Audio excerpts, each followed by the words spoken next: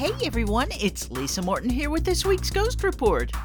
I was recently doing some research into the folklore of the Caribbean, so I thought it would be interesting this week to talk about the Duppy, an evil spirit found in Jamaica.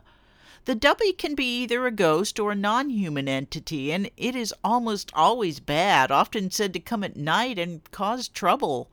The great writer and anthropologist Zora Neale Hurston talks about Duppies in her 1938 book, Tell My Horse.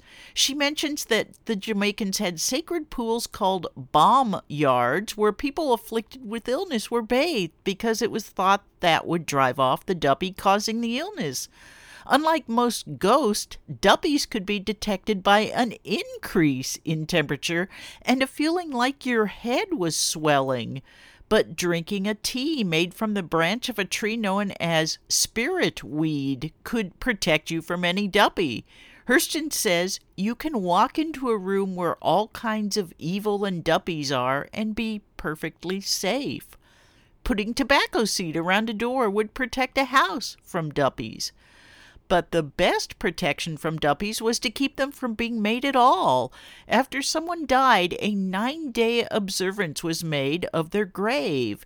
If this ritual was performed properly, the Duppy would depart after the 9 days. Duppies would, however, be present after the 3rd day, and one Jamaican who Hurston interviewed described seeing one rise from the grave. He had gone out about midnight and climbed a mango tree from which he watched.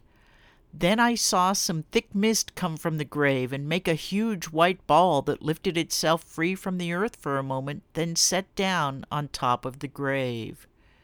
Now, at that point, the watcher, who was just a boy at the time, got understandably pretty scared and ran into the house.